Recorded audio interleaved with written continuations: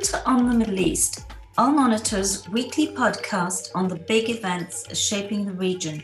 My name is Amran Zaman, and I'm a senior correspondent for Al Monitor who reports from the Middle East. And every so often, I speak to some really interesting and super smart women about the big stories of the day. And today I'll be talking to Razia Akkoç, a British-Turkish correspondent based in Ankara for Agence France Presse, which is the French international news agency.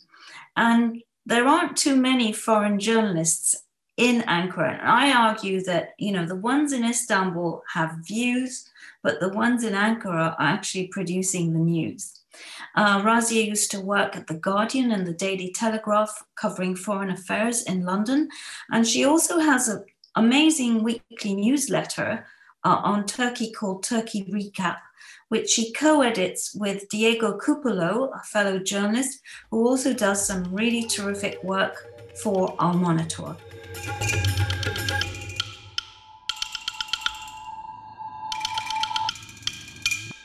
So welcome to the show, Razia. It's great to have you on. Thank you for having me. I'm excited to talk to you. Well, Razia, you have the distinction of being one of the rare reporters who actually lives in Ankara and covers Turkey from the Turkish capital, as one should, in my opinion. That's certainly what I did. So I want to start by asking you about the palace, Erdogan's court, as it were, and how does one get information out of there? How does one actually have access to those circles? Is it at all possible, or do you also have to read the tea leaves like the rest of us? I'd say, just literally a few years ago, I don't think it was that inaccessible as it is today. Before we used to be able to meet with some presidential advisors, and I don't want to completely say that the palace is inaccessible. What is really inaccessible is being able to talk to an advisor and get some understanding of what's going on. And I don't think that's because they're trying to limit information to me. I actually think that many advisors may not be fully aware of what's going on themselves. So if you said to them, why is this decision being taken? They can't give you an answer, not because they're trying to block the answer. I don't think they know the answer, because the way I look at the palace, I don't see a strategy. So to ask about strategy is to ask the wrong question. That's really interesting. So you're basically saying that the decision-making is very tightly controlled, and it's basically Erdogan and perhaps a handful of people around him. And there's a wall between them and, the rest of the palace. But they're kind of guessing along with the rest of us. That is the way that I understand it, because we saw this with the Berat Albayrak, the former finance minister and son-in-law. We see the speculation he's going to return, and then some people close to him say, oh no, he's not going to return. So what I think is happening is you have some within the AKP hearing some gossip. Then you have maybe some gossip being spread in the parliament. And so everyone's hearing different things.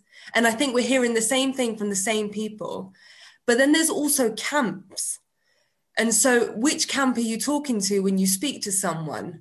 And that's a really crucial, that's a difficulty that I have faced when I speak to someone, because I wonder, okay, you don't seem to know much information because you're claiming to me that Albayrak is going to return, and then I'm still waiting. Right. So can you unpack these camps for us a bit? We know that there's Albayrak, who is the son-in-law, who's married to the oldest daughter, Esma. We know that he's sort of not on particularly good terms with Erdogan's youngest son, Bilal, who has his own camp. Then there's the Interior Minister, Soylu, who seems to also not get on well with Berat either. And sort of they're all kind of working against each other. Can you unpack that a bit and explain to us, what effect that has in the end in terms of, policy making, governance.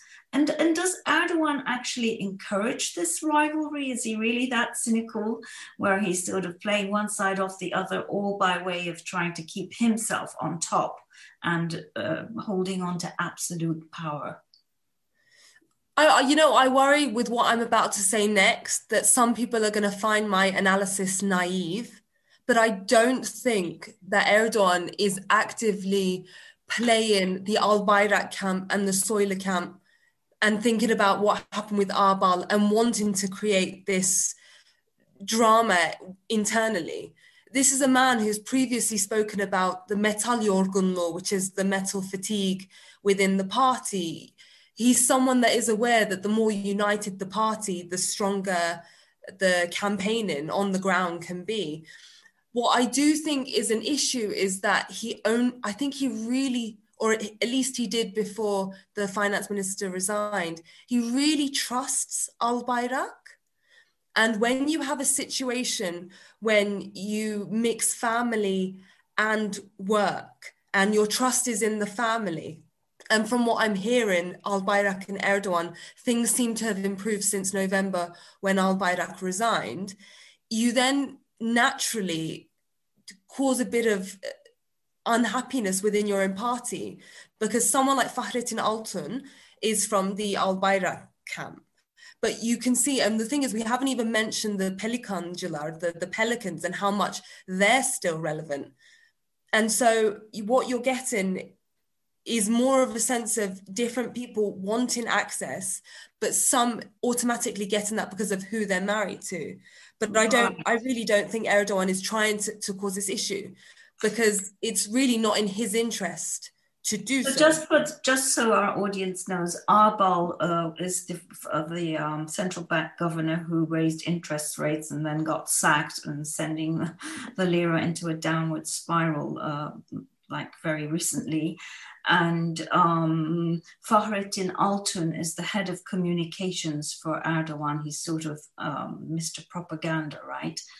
And so what you're saying it doesn't sound naive at all, no, but it also segues into my next question, which is about the relationship between Erdogan and his unofficial coalition partner, Devlet Bahçeli, the head of the far-right Nationalist Movement Party. There are differing views on, who actually holds the reins in that relationship. So when you have Erdogan not being able to, get rid of the S-400s, or not being able to return to the peace process with the Kurds, which all seem like very obvious things to do if you do actually want to reset your relationship with the European Union and the United States, yet he's not doing that. And people say, well, it's because of Bahçeli. Bahçeli won't let him. Then there are others who will say, no, it's actually because he doesn't want to. What do you think is actually going on there? How much agency does Bahçeli actually have? Because I'm working on a story related to the Bahçeli-Erdogan relationship, I spoke to one expert who really put it well to me and said, even if Bahçeli is affecting all of this change, he's saying what he wants, it is still Erdogan that accepts this, and Erdogan can still say no. And we must remember that Erdogan can still say no. I really find the security policy of Turkey, the state security policy, and you mentioned the Kurdish peace process, I think those are the issues where Bahçeli's influence can really be felt. I mean, if we even just go back to 2018, it was Bahçeli who first said, I think we should have an early election or a snap election. And then Erdogan came out and said, yes, we should.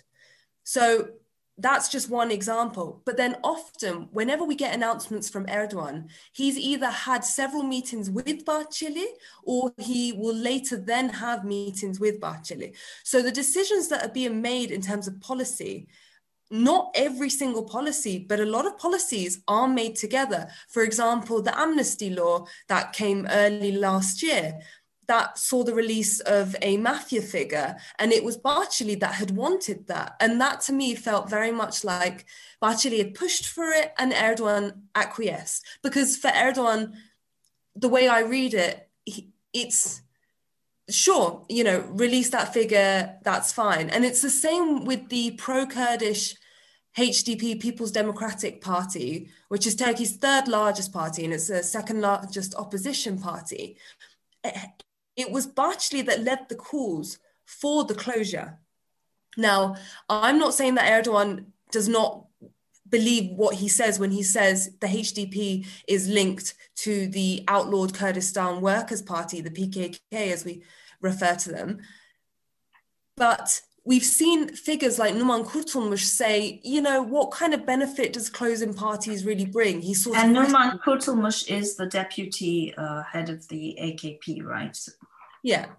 And so the way that I understand that relationship is that some policies have been pushed forward by Bahçeli, and Erdogan sees it in his interest to keep his alliance partner happy. Now, that doesn't mean that Erdogan has to rely on Bahçeli, although mathematically he does need the votes in parliament.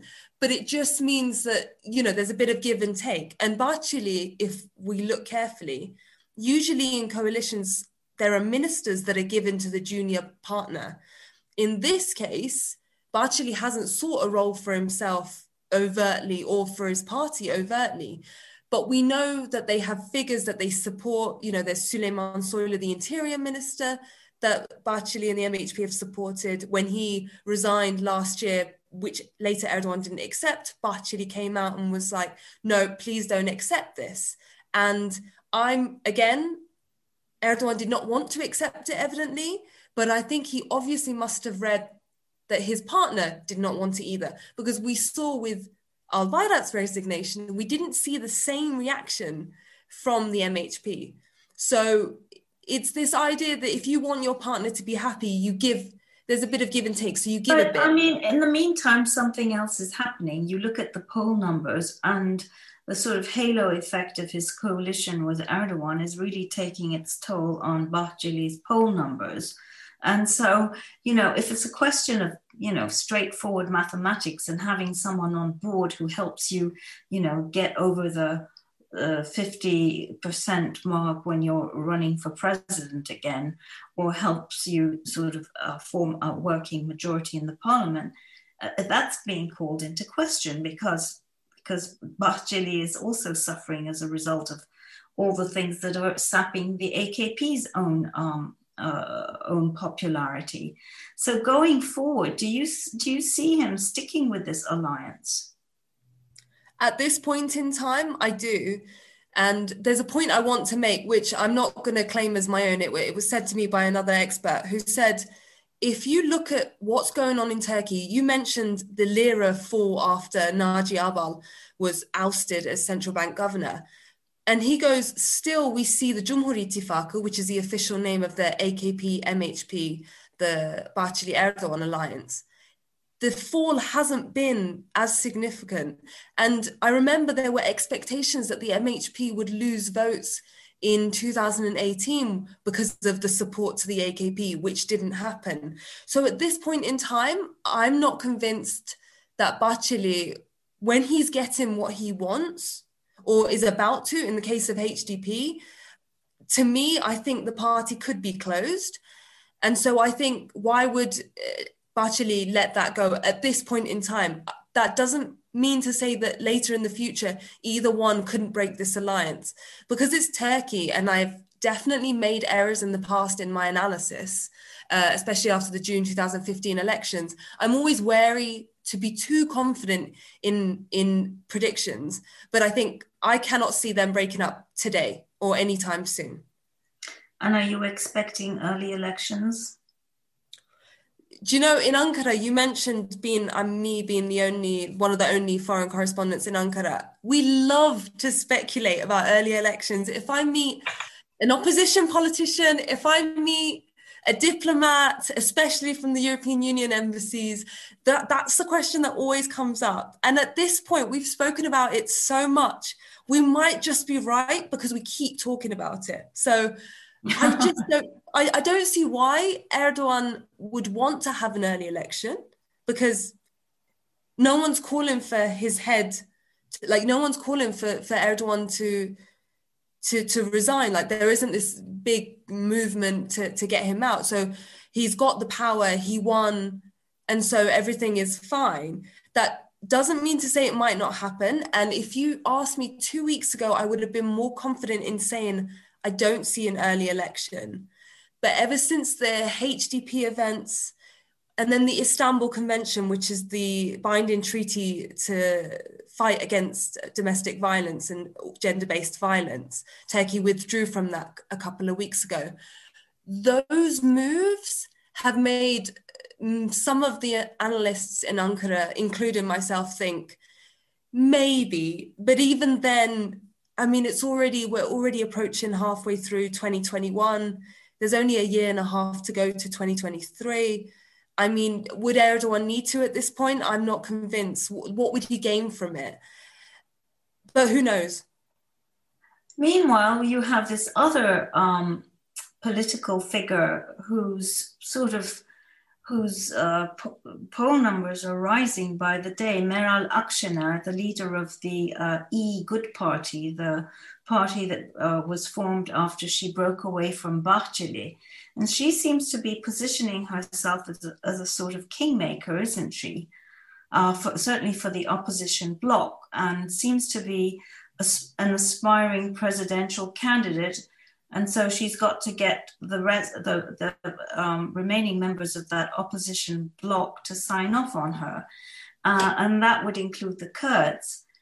Do you think she has a real chance of being able to pull together all these different constituencies, particularly the Kurds, being that she is a nationalist, pull them together and sort of become the sort of main candidate? And if so, what sort of chance does she have against Erdogan? At this point in time, any candidate, including Akşener, I think Erdogan is still the force to be reckoned with and would still win, especially were there to be an early election.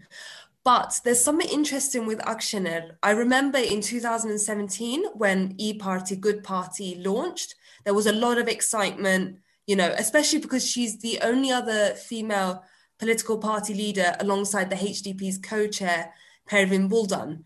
And in Turkish politics, there's not many, you know, strong, really out there politicians, and she's one of them.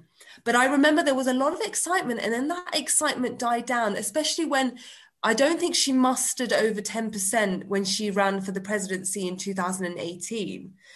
But in recent months, maybe the past year, as an opposition figure, especially after the alliance with the CHP, which is the main opposition Republican People's Party, she seems to have, she is the character that can really, in Turkish we say laf sokmak, you know, she can really put a word, like the way that she can give a soundbite is so effective, and she really taps into what people are worried about. So right now she's really discussing the economy and the esnaf, the traders, and how they're struggling, especially during the coronavirus pandemic.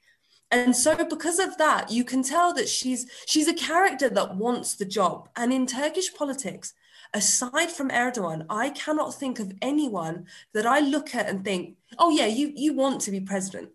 You know, we know that Kılıçdaroğlu doesn't seek to run himself. Maybe the CHP leader, the main opposition leader, yeah. Yeah, and maybe Muharrem İnce, who used to be of the CHP and ran as a candidate for the presidency in 2018, he plans to launch his own party this year.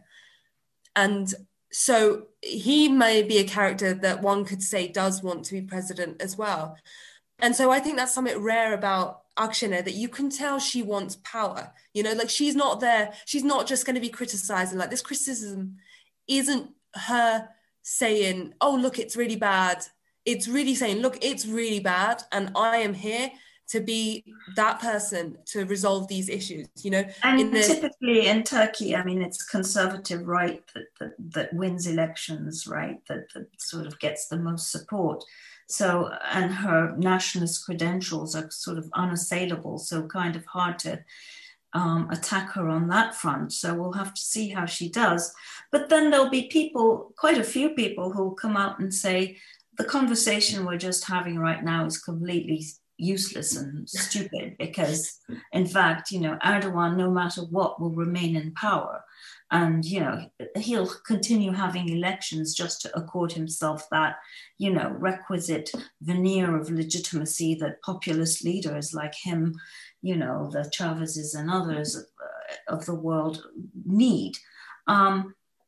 Would you agree with that? Because I just heard you say, you think that no matter what, Erdogan will win, and you seem to be suggesting that he would win, through a proper, fair election, that he's like the guy still. The thing that I hadn't touched up on that you had referred to before was the Kurdish vote and the view of Akşener. And I really think that Akşener can sway a lot of votes. I am not sure she can get the Kurdish vote. And that's why I think Erdogan remains the candidate that can win. And again, you're right to interpret the way that I was saying it. I do mean that he would win a vote, because I don't think there's a candidate that each element of the opposition would be happy with. Like with Akşener, I do think nationalist conservatives, secular nationalists especially, and maybe some of the religious nationalists would be happy to vote for a figure like her. But she's really tainted because I think she served for a few months as minister in the 90s. Now, what her legacy in that period was, I cannot say I know too much, but she really suffers from coming from that period and being accused of being part of a government it was just an awful time in terms of state violence, especially on the security issue and the fight against the PKK. And so there's going to be the legacy of that. Whereas with Erdogan, his popularity surpasses his ruling AKP party. And so even if he loses a bit, because he only needs 50+1, and right now he's got over that. But that's not what the polls seem to show. They seem to indicate otherwise. And you see figures like your mayor in Ankara, Mansur Yavaş, and the mayor of Istanbul doing better than him in the polls. I'm a bit skeptical of polls. I've been burnt with the European Union referendum in the UK, and then with Trump. When I say burnt, I mean I could see these things coming, because I think when you look at Turkish politics, you're very cynical. Like I saw Brexit coming. I think I saw Trump coming, just because we're so pessimistic when it comes to Turkish politics. I just applied the same thinking, but I don't know if I trust the polls to fully show the picture. I mean, there's definitely a decline in the share of the vote for the AKP. I can believe that. I'm just not sure that Erdogan, because this is a man who during the election, he spoke 6 times in some weekends in 2018, which means that he can really control the narrative. And we saw this with the post-2016, the failed coup, the attempted overthrow of him. He came out and sort of accepted that I think there was a bit of a mea culpa about his relationship with the Gülen movement, the Fethullah Gülen, the US-based Muslim preacher who Turkey says orchestrated the failed coup. So I think he is a politician, maybe less so than before, but he's always been able to understand what's going on with the people. Now, that doesn't mean to say that today it's the same thing, because I think the economic difficulties are infinitely worse than they used to be. And I think it's getting worse. Inflation has been persistently in the double digits. And as someone who's lived here for 5 years, I can see the major price increases. And I'm someone whose wage is going to be better than someone on minimum wage in Turkey. But I just think that who else would you back? If you're an AKP voter or an MHP voter, and you're a bit angry with the way that the parties are going, or who would you vote for to show that you're angry? But then I might be making that mistake that experts have made, which is, because we got it wrong in 2015, we're going to go the other way and think, no, there's no chance that Erdogan will go. So I sometimes get stuck with my own thoughts on this subject and think, are you just trying to not get it wrong. So you're getting it wrong the other way round. But I do think if there was an election this year, Erdogan would win. Oh, because gosh. he has the speeches, and he's a good orator, you know, whether you like him or not, that's neither here nor there. He is a man that, you know, speaks well, and he's certainly very charismatic. Well, on that pessimistic note, I should say, I think we'll sort of say goodbye, and thank you very, very much, Razia, for being on our program. Really appreciate it. Thank you very much for having me. And look forward to reading all your good stuff, and in Turkey Recap. Love Turkey Recap. And thank you. Love your partner, Diego, who writes for us, Diego Cupolo. Thank you very much, Razia. Thank you. Thank you for your support. Not at all. Bye-bye. Take care. Bye.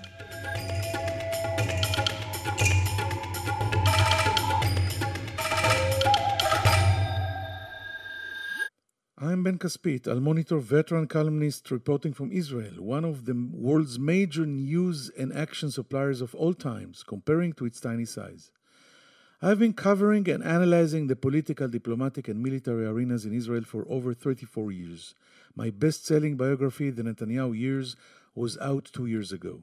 I covered 7 prime ministers, 1 major war, 2 intifadas, 1 prime minister's assassination, 2.5 peace treaties, 4 military operations in Gaza, and it's not letting up anytime soon.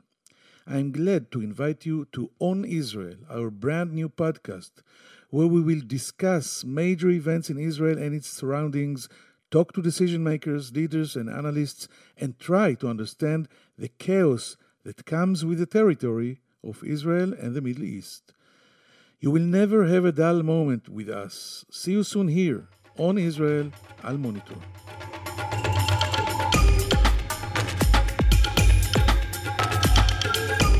So this brings us to the end of today's show. Thank you so much for tuning in, and I hope to be with you again very soon with another very interesting female guest.